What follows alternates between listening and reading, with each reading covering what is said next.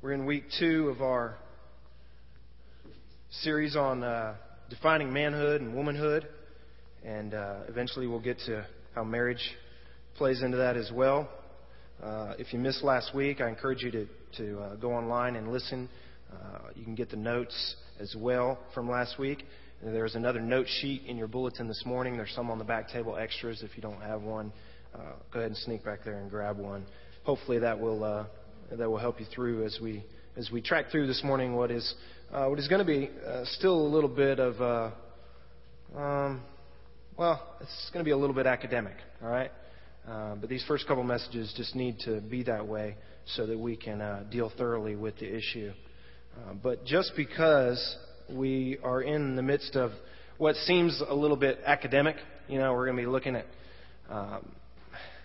some detail stuff here, and we're kind of finishing up laying the foundation from last week, and we're going into transitioning into the real issues. Please understand that we are not doing this series so that you have more information. Okay? We're not doing this series simply so that you have more information. We're doing this series, and it occurred to me as we were singing throughout this morning, that we are trying to show you who our God is. As we sing these songs, we're hoping that this morning you've understood a little clearer who our God is, and it just blows you away. Maybe in a way that it hasn't up till today. I hope in this series that each Sunday, God's perfect, intentional, sovereign design in men, women, marriage throughout, from the church to the home. I pray that this big God blows you away. And He causes you in these services, as we go through His Word, to just kind of hang your head every now and then and say, I can't believe that he hit it at every point. He didn't miss a single thing. He didn't miss a single thing. There's nothing He didn't think about. There's no area He hasn't covered. So I hope as we go through this, even when you start to feel bogged down just by information, which you may, that you hang on. All right? Men, Father's Day, can I give you just a little encouragement today? Press in. All right?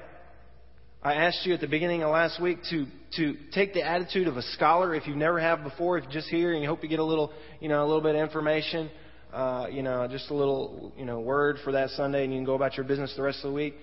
Take the attitude of a scholar so that you see your God even clearer and He impacts your life. We all need to leave here changed. All right? So let's dig in. All right? Last week we began by laying some groundwork. I gave you 5 things to keep in mind as we move through our subject matter. You remember I listed them in our notes as 5 things I need to say before I really say anything.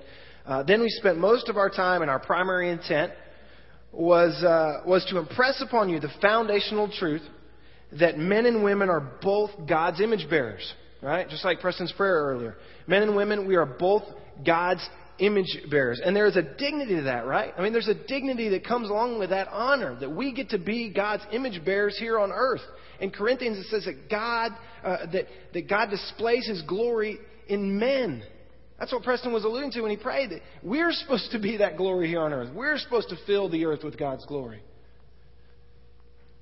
There's a dignity to us having the responsibility and the honor of bearing God's image here on earth.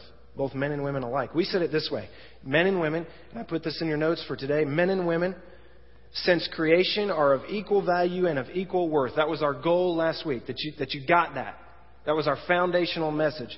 Then we spent the final minutes really introducing today's primary goal, which is to say that although man and woman are equal in value and worth, they are not unqualifiably equal. In other words, we're equal, but we're not the same, right? We're equal, but we're not the same, and that is certainly by design, and therefore it must be good. It must be good. It must be right. Now, I want to make this. I want to help this to make practical sense in your heart and mind this morning, so you understand what all of this means. All right. to argue that we are made and used in ways that are not the same, men and women, will lay the groundwork for us then to say that the concept of men leading and women submitting is biblically accurate and not just archaic. And when I say archaic, that alludes to the position that is taken by many.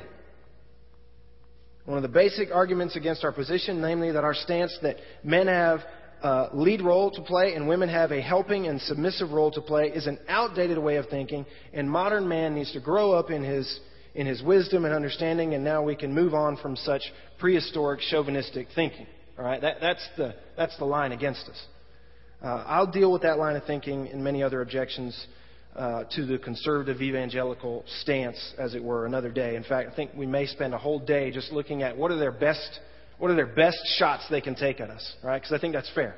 What are their best shots, and then let's give the best answers we have to them. So we'll probably spend a whole day answering some of those questions. But today, and actually for today and next week, because we'll make this a two-part message, understand that these two messages, this week and next week, are really the swing messages for this whole series. Okay? They're really the swing messages. Last week was the foundational message. We just laid some groundwork. You needed to know and you needed to understand we both bear the image of God. We're equal in our value. We're equal in our worth. You needed that foundation. This week and the next, we're going to get right into the thick of the issue. And most of the rest of what we need to say will actually stem from these two messages. All right? And they'll both really make just one point. So if you get this, here's what I'm saying. If you get this one point over the next 2 weeks that we'll make in two parts, if you get this one point, you'll be well on your way to having a handle on this whole situation. Okay? So hang on. So, foundational message last week. Men and women since creation are of equal value and equal worth. And that is, I think, one of God's amazing accomplishments in the very first verses of all of Scripture. That He can communicate to us this equal value and equal worth. That He puts that initial priority on that. And that alone displays not an unfair or a haphazard Creator, but an intentional and benevolent Father God, right? I mean, we see intentionality in our God. We see T's crossed and I's dotted. All right, so the swing point is this. We are equal, but we're not the same. All right, last week we established that we're equal in some ways. This week we need to deal with the fact that we are equal in some ways, but we're not equal in all ways. We are equal, but not the same. And that's our goal for this morning and next week. We're going to make two messages to make that point. So let's say it this way. Here's the notes, the goal for your notes. It's that we're hoping to grasp the goodness in God's design by seeing that equality in worth and value does not require sameness between man and woman. And you remember one of the first things I said to you last week is that wording matters and phrasing matters here, okay? So I'm being very intentional in what I'm saying. Let me read that again. To grasp the goodness in God's design by seeing that equality in worth and value does not require sameness between man and woman. All right, so we're going to spend 2 weeks on this point because I found that there are really two ways to make the point. And frankly, I couldn't figure out which point to make first or which angle to preach first to make this point. So I'm not going to tell you what next week angle is. All right. If you're on point this morning, you're probably going to figure out what next week angle is because it's going to be in everything we say this morning. It's going to be there. But I'm going to hold off and I'm going to make it next week because we'll spell it out, and I just think it deserves its own time in the discussion. So we said last time, and you'll remember, that there are in fact two accounts in Genesis of creation, right? You remember this? Genesis 1 we looked at last week. The first in Genesis 1 we saw, and then the second is in Genesis 2, which we'll briefly examine this morning. Chapter 2 is, if you want to think about it, chapter 2 is the zoom lens teaching of the story, all right? It's the zoom lens teaching of creation.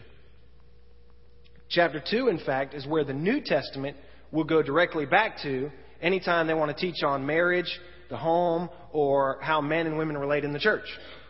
They go back to chapter 2. So it's an important chapter. All right? Chapter 1, a general account. Chapter 2, a specific account. Chapter 1, we are equal. Chapter 2, but not the same. All right? I got to say this, continually amazed by God's Word. Nothing is by mistake. And you've been hearing this kind of just leak out of me this morning already. Nothing that we read here, as I get into Genesis 1, 2, 3 through 5, nothing is by mistake. Not the principles, not the points, not the words themselves, the authors who wrote them. To those, these words are addressed, right down to the very order in which the stories are laid out. God leaves nothing to chance. There's a reason Genesis chapter 1 is before Genesis chapter 2. There's a reason we talked about Genesis chapter 1 last week. We laid that foundation before we get into the swing message this week of Genesis chapter 2. And let me be plain as to what the difference is here that really we must face. You know it as, if you've been around church very long, you know it as the headship of man and the submission of woman, right? And that's the difference that we're going to make our way to. And that's where we're going. I want you to know that there is no attempt at being sly here, right? We're not avoiding that by just talking about difference right now. We're going to get to the specifics later. There's no sleight of hand. So when we talk about being equal but not the same, you know where we're going with that. We're going to this headship submission issue, all right? I just want to tell you right up front. Because that's really where the rub comes down in our culture today. That's the problem they have with the conservative evangelical church. It's the issue of headship and submission, all right? So I'll just be clear, that's where we're going. And we'll be in that argument with both feet by next week. The amazing thing about chapter 2 is that it holds both equality and difference. Both equality and difference in really a perfect tension. All right? And by tension, I don't mean a negative thing. You can think of it in terms of balance. Chapter 2 holds these two things that are both there and true in perfect balance or tension. So watch this. We'll pick it up in verse 7. Chapter 2, verse 7. We'll walk through the story, and then we'll make a few points, and then we'll finish it up next week. All right? So here we go. Verse 7 says this. Then the Lord formed man of dust from the ground and breathed, and paint a picture with this, okay? Paint a picture of what's happening here in your head, in your mind's eye. Then the Lord formed man of dust from the ground and breathed into his nostrils the breath of life. Had God formed animals from the ground? Yeah, he did that. That is not unique. What's unique in the account is this idea that after forming man with his hands, he actually breathed his own breath into him. That's not said of any other part of creation. Man gets that distinction. And breathed into his nostrils the breath of life, and man became a living being. Then in the midst of all his prior creation, right? Because we're on day 6 here, but we're zoom lensing in. In the midst of all his prior creation, he whipped up this garden of perfection in the next verse. We know it as Eden, and he placed Adam in the middle of it. Now look at the description here. Verse 8 through 15, Genesis chapter 2, verse 8 through 15, it reads like this, and I just want to give you pieces of it here. The Lord God planted a garden now toward the east in Eden, and there he placed the man whom he had formed. Out of the ground the Lord caused to grow every tree that is pleasing to the sight and good for food. The tree of life also in the midst of the garden, and the tree of the knowledge of good and evil. Now a river flowed out of Eden to water the garden, and from there it divided and became 4 rivers. 15. Then the Lord God took the man and put him into the garden to cultivate it and to keep it. To cultivate it and to keep it. So God forms man, and in the midst of this whole world of creation that he already has out there, he creates this haven, if you will, this perfect garden, this place of provision and protection, this home base for Adam. And he plops him right down in the middle of it. Now look at what he says here. verse 16 and 17, Adam gets a dual command. You enjoy it. Enjoy it. That's command number 1. Eat freely of everything. Look at all that I've made for you here just in the Garden of Eden. Forget about the rest of the creation. Just here in the garden. Adam, it's yours. Enjoy. Command number 1. The second command is what? But there's just this one tree. Stay away from it. Don't eat from it. All this, good. This one, don't mess with it. Don't mess with it. By the way, are we all right with that? Do we have a problem with that? Yeah, of course we do. We don't like to be told no, right? All this, yes, good. All of it. This one thing over here, don't mess with this. Why not? It's the 4-year-old mentality, right? But what about that one? I know there's millions of others, but I want that one. Do we have a problem with that? Certainly we have a problem with that. Should we have a problem with it? No. It makes no sense, right? That the sovereign creator of all things says, look at everything. Enjoy it. Stay away from this. We should say, great. Forget that. Look at this. More on that later, because that is essentially the root of a whole lot of our problems. Right? So we'll come back to that. So that is the scene. Man is shaped by the hands of God. Are you getting that picture? Man is shaped by the hands of God and breathed life into. He's given a perfect garden of protection and provision amidst a greater creation that we've already been told He is to subdue and rule over. So original first 5.5 days of creation, God makes all this stuff. You rule it and you subdue it. Okay? That's your job. All right? Then God makes this perfect little home-based garden. He doesn't have to work in there. That's His safe haven. He can come back there and everything's groomed nicely. Fruit just falls off the tree. Are you getting this? Adam actually had a job, right? He actually had a job in creation way before the fall. He wasn't just supposed to hang around the Garden of Eden, fanning himself with a palm leaf, popping grapes in his yapper. Okay? He had a job. This was home. He was to go out and subdue the rest of the earth. He was to be fruitful. No wonder he was supposed to multiply, because what a big job, right? What a big job he had. Stay away from that one tree.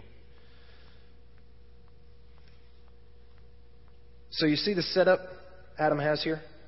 He's got a good deal, right? He's got a good deal. Verse 18, we find something odd, however. After all those statements that sound a little something like this, and God saw that it was good. Right? You remember those? And God saw that it was good. He made this, and God said, that's great. He made this is good. After all those statements, verse 18 is an odd verse. Because now, after this perfect garden He's made, He's plopped Adam right down in the middle of it, breathed breath into his nostrils. God looks around and He says, something's just not right. Something is missing. Okay? Something's missing. Verse 18, then the Lord God said, it's not good for the man to be alone. I'll make him a helper suitable for him. Now notice, however, what God did next. Did He make him next a suitor? No. Did He make what we know to be woman next? No, that's not what He did. He does something odd here. He marched all the animals in front of Adam. And it says that God waited to see what Adam would call the animals. Very interesting. Verse 20 says that Adam did just that, but in the end he realized something. You see it, verse 20? There was not found a helper suitable for him. It's as if there were auditions of all these animals. God says, something's not right. He needs a partner out here. He needs something else suitable for him as a helper. And so God marches all these animals by, and it's not that God thinks one of these animals is going to do, but He needs Adam to realize that one of these animals will not do. And He says, Adam, why don't you name them? And he names them. One commentator put it this way. The task of naming the animals entailed more than slapping an arbitrary label on each beast. The task required that man consider each animal thoughtfully so that its name was appropriate to its particular nature. Out of this exercise, it began to dawn on the man that there was no creature in the garden that shared his nature.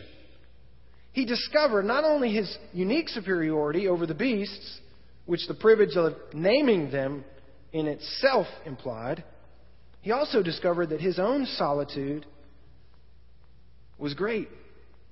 We may surmise that an aching longing welled up within the man for the companionship of another creature on his level. See, there wasn't anything in creation on the same level as Adam. God knew this. Now Adam knows this. After he surveys the whole lot of them. God is very wise. He sets Adam up for something amazing right here. Now watch this. Adam has now some perspective by which to appreciate what God will do next. You get that? He marches all these animals by, he names them, he evaluates them. None of them will do. There was not found a helper suitable for him. Now he has a new perspective, and what God is going to do next is going to be much appreciated by Adam. Because he gets it. There's not anyone out there on the same level as me. So here's what happens. Verse 21. Adam, lay down, take a nap. Why? Just do it, listen, take a nap. That's my version. It says that God caused a sleep to come over Adam. He lays down, takes a nap. Verse 21. Then he took one of his ribs and closed up the flesh at that place. God performs, right here, the first recorded surgery of all time. Okay? He uses some sort of anesthesia, apparently way before Crawford Long got a hold of it.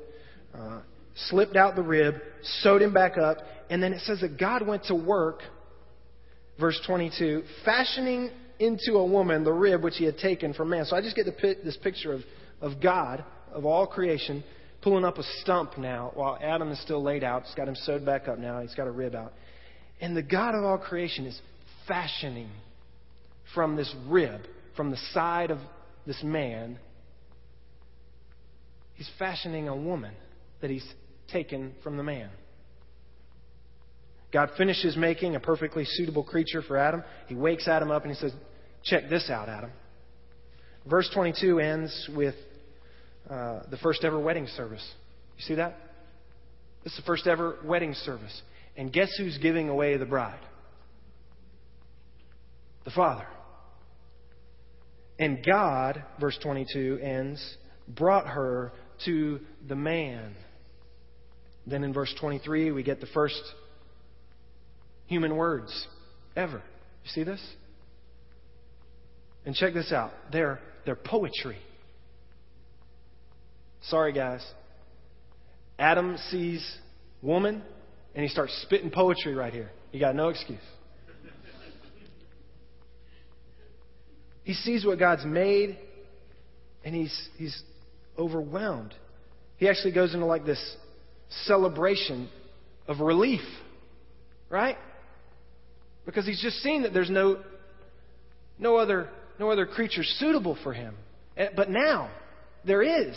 Look what it says, verse 23. This is now bone of my bones and flesh of my flesh. She shall be called woman because she was taken out of man. The man perceives the woman not as his rival, but as his partner. Not as a threat because of her equality with himself, but as the only one capable of fulfilling his longing within. Verse 24, Moses tells us that this is in fact why, from then on, men and women would pair off. For this reason, a man will leave his father and mother and be united to his wife, and they will become one flesh. You'll hear that again in the New Testament. It'll be clarified. Incidentally, what do you do if you throw out creation? What do you do? What do you do if you go to an alternate system? And this is just a free side little ditty here. What do you do? What do you do with manhood? What do you do with the dignity of marriage? What do you do with womanhood if you throw out creation for a system like evolution? If none of this is true, well, what do you do? You have no basis for anything else that we're going to talk about. Remember what I said? The New Testament goes where?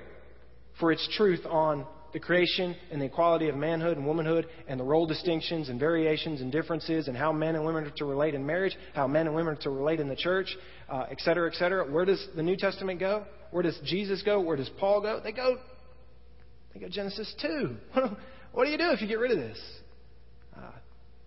Things just start to implode. All right? So just think about that. Think about that. All right. Verse 25 caps off the creation account here with a reminder of the perfection in which Adam and Eve first came together. The man and his wife were both naked, and they felt no shame. Imagine that. More on this later, but they felt no shame because they had nothing to hide. They lived in perfect integrity together. And we'll deal with that later. So that's the story. Now let me point out a few of the paradoxes within the story. Okay? Places where we see the equality of worth and value in tension with the obvious differences between man and woman. And all this will really just get us ready for next week. But let me give you a few things here. Number one of our paradoxes. God said He would make a, quote, helper suitable for Adam. All right? On the one hand, follow me here. On the one hand, the woman alone, out of all the creatures, was suitable for man. See the elevation there? See the dignity? She alone was Adam's equal. A man can enjoy a form of companionship, one commentator said, with an animal, but only on an animal's level. With a wife, a man finds companionship on his own level, for she is his equal. Now, on the other side of the paradox, now check this out. That's on the one hand. Now, on the other hand, the woman is man's helper. Okay? The man was not created to help the woman, but the reverse. So, was Eve Adam's equal? Yes and no. She was his spiritual equal, and unlike the animals, perfectly suitable for him. Because she was on his direct level. She was from his side. But she was not his equal in that she was his helper. His helper and his helper. Okay? Number two. Second paradox. The paradox of Genesis 2 is also seen in the fact that the woman was made from the man. All right? Indicating her equality once again. She was taking from his side. And I think there's some symbolism there. You don't have to stretch it too far. God could have taken any bone He wanted. I think there's some symbolism there that He took woman from His side, not from the bottom of His foot or the top of His head. Okay? I think there's some symbolism there. But she was also not just made from the man, she was for the man. All right? Inferring her inequality. Notice God did not make Adam and Eve from the ground at the same time. Or for one another without distinction. Right? He didn't make them both at the same time for one another without any distinctions. He didn't do that. Neither did God make the woman first and then the man from the woman. He didn't make the woman first and then the man from the woman. He could have created them in either of those ways, right? Very easily, but He didn't. You see the tension there? Number three, another indication of the paradox is that Adam celebrates Eve as his equal, bone of my bones and flesh of my flesh. Yet he also names her. The fact that you had the right to name gives you authority. She shall be called woman. God charged the man with naming the creatures and gave him the freedom to exercise his own judgment in each case. In doing so, Adam brought the earthly creation under his dominion. This royal prerogative extended to Adam's naming of even his helper. Nevertheless, the name he gives her, woman, springs from his instantaneous recognition of her as a counterpart, an equal to man. You see that? Last one. God didn't explain. Did you notice this? God didn't explain to the woman who she was in relation to the man. Although he could have done that. That's not the account. He wakes Adam up and he gives her to him. He allowed Adam to define the woman in keeping with Adam's headship. Adam's sovereign act not only arose out of his own sense of headship, it also made his headship clear to Eve. Right? She found her own identity in relation to the man as his equal and helper by the man's very defining of her. You see the both? The equality and the role and the difference? All right. Let's stop there. Next week, we're going to come at this from a little bit different angle. And I think this idea that we are equal, but there is a difference, will become clear. And it will become clear in a good way to help us to see the goodness in God's design, as we said was our goal at the beginning of this, right? Let me wrap up by saying this, and this is the last note on your page. God creates inequalities in life and in humans on purpose. You get that? That's kind of the whole direction we're going with these messages. God creates inequalities in life in general and among humanity actually on purpose. And it's a good thing. It's according to divine design, and that by definition is ideal and best. Listen to what one pastor said. God has no intention of blurring sexual distinctness in the interests of equality in an unqualified sense. God's got no desire to blur those lines of sexuality and make us indistinct sexually. Okay? It's not his goal. In fact, there are many areas of life in which God has no intention of leveling out the distinctions between us. Consider the obvious, he says. God does not value intellectual or aesthetic equality among people, does he? He does not value equality in finances, talents, or opportunity. It is God who deliberately ordains inequalities in many aspects of our lives. Do you get that? Listen, when I was born, I had certain abilities, capabilities. I was going to have a certain lot in life. God knows this. I had certain athletic abilities. I had certain academic abilities. Other people were born and they had more and some had less. And that's okay. And God, in fact, the one who shapes us, the one who forms us, knows that is the case. And he actually uses that to paint the story that he wants to paint. To paint the portrait of humanity that best displays who he is and best helps us to understand who he is. All right? All right, let's pray. Lord, we've got a lot to absorb. We've got a lot to absorb. We've gone from, in chapter 1, hearing that men and women, we have a shared dignity, that we image you. What an honor we have. And then as we focus into chapter 2, we realize that our equality does not mean that we're exactly the same. Next week, as we go even deeper, Father, I pray that you would give us clarity. You'd give us clarity in the matter. Because really, as I said in the beginning, Father, it's not just a bunch of information. It actually matters. It actually, when we add it all up, makes a difference in the kind of man that I am, the kind of woman that my wife is. It makes a difference in the kind of father that I am, the kind of mother that my wife is. It makes a difference in the kind of husband or wife that we are. It makes a difference in the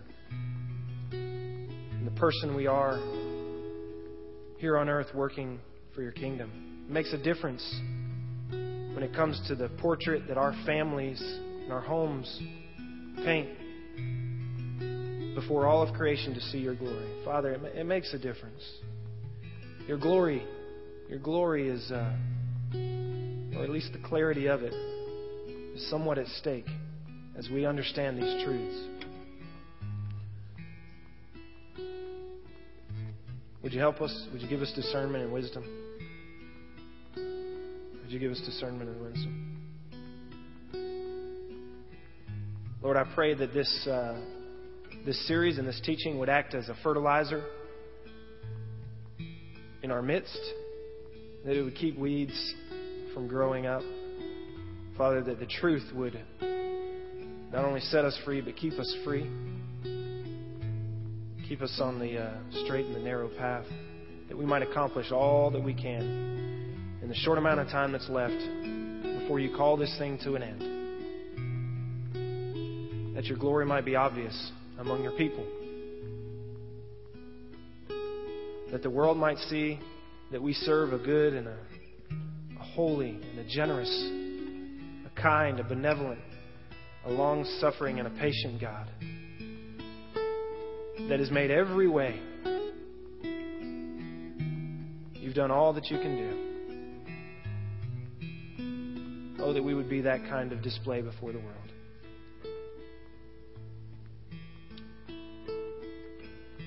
It's in Jesus' name I pray.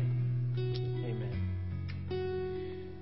We're going to sing one more song. Before we do that, I want to make a couple of formal announcements. And I'm pretty particular about when I make announcements.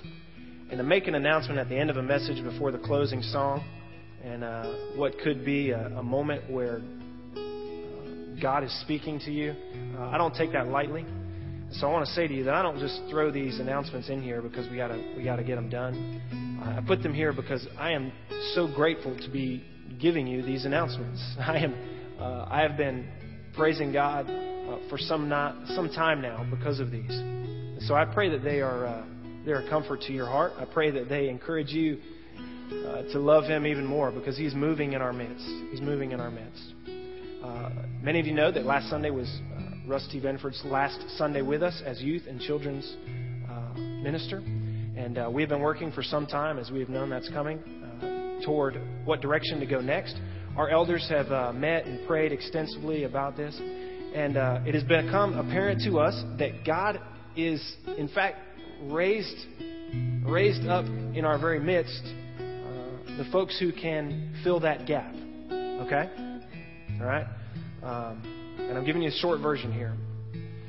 But this morning I want to let you know that our elders have recognized, in regards to youth ministry, that Brother Radley King will be taking the place of our Director of Youth Ministry, and he'll be filling that gap. And we're excited that God is, we're not just plugging him in there, that God is raising him up to do that. All right?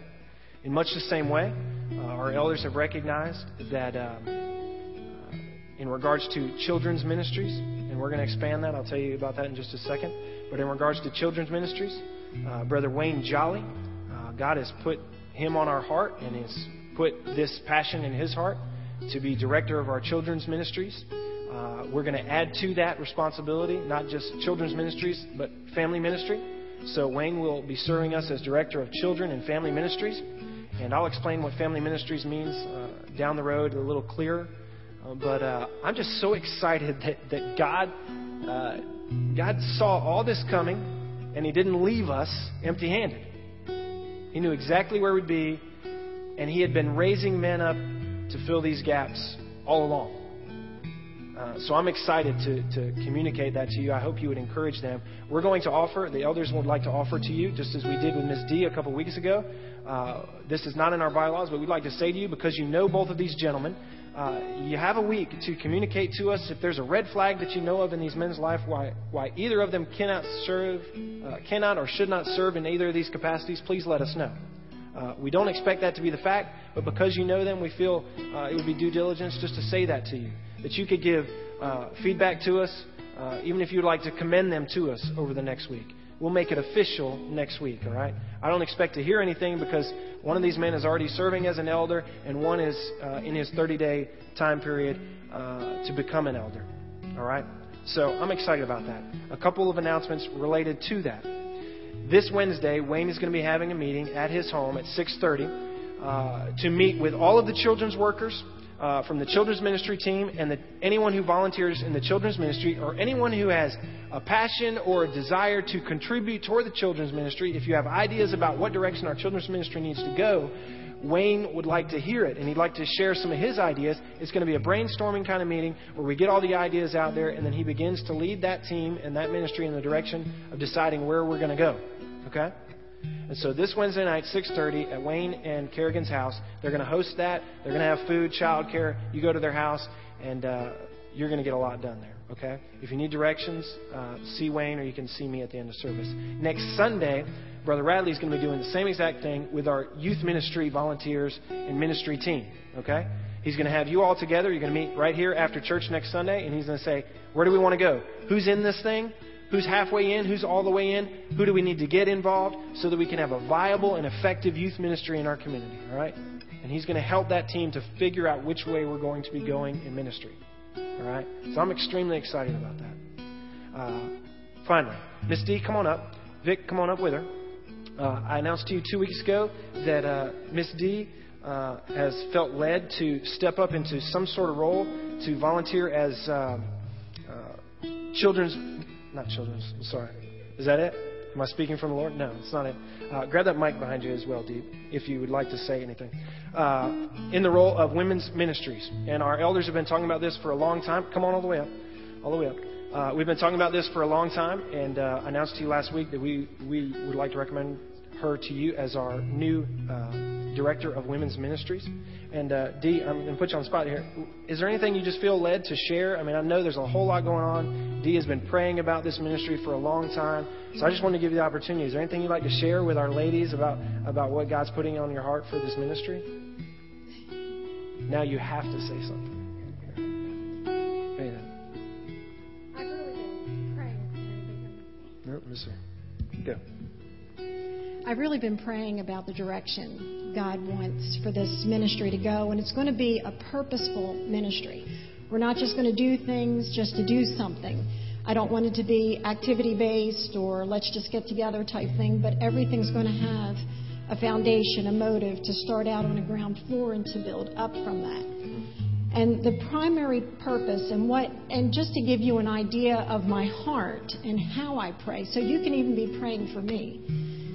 It's a ministry to be able to minister, to speak life into the women of the church, into the mothers of the church, into our upcoming women, that you'll know what God's purpose is for you, what God wants to do in and through you, so that it'll be a ministry to move out into your families, into your family, your relatives, where you work, and for it to be an extension of yourselves.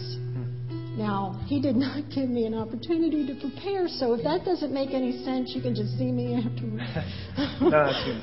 That's great. That's great. And sometimes we just want it right from the heart. So, thank you very much. Here's what we're going to do. We're gonna sing our final song. Preston, just what song do we have? Here I Am to Worship. Here I Am to Worship.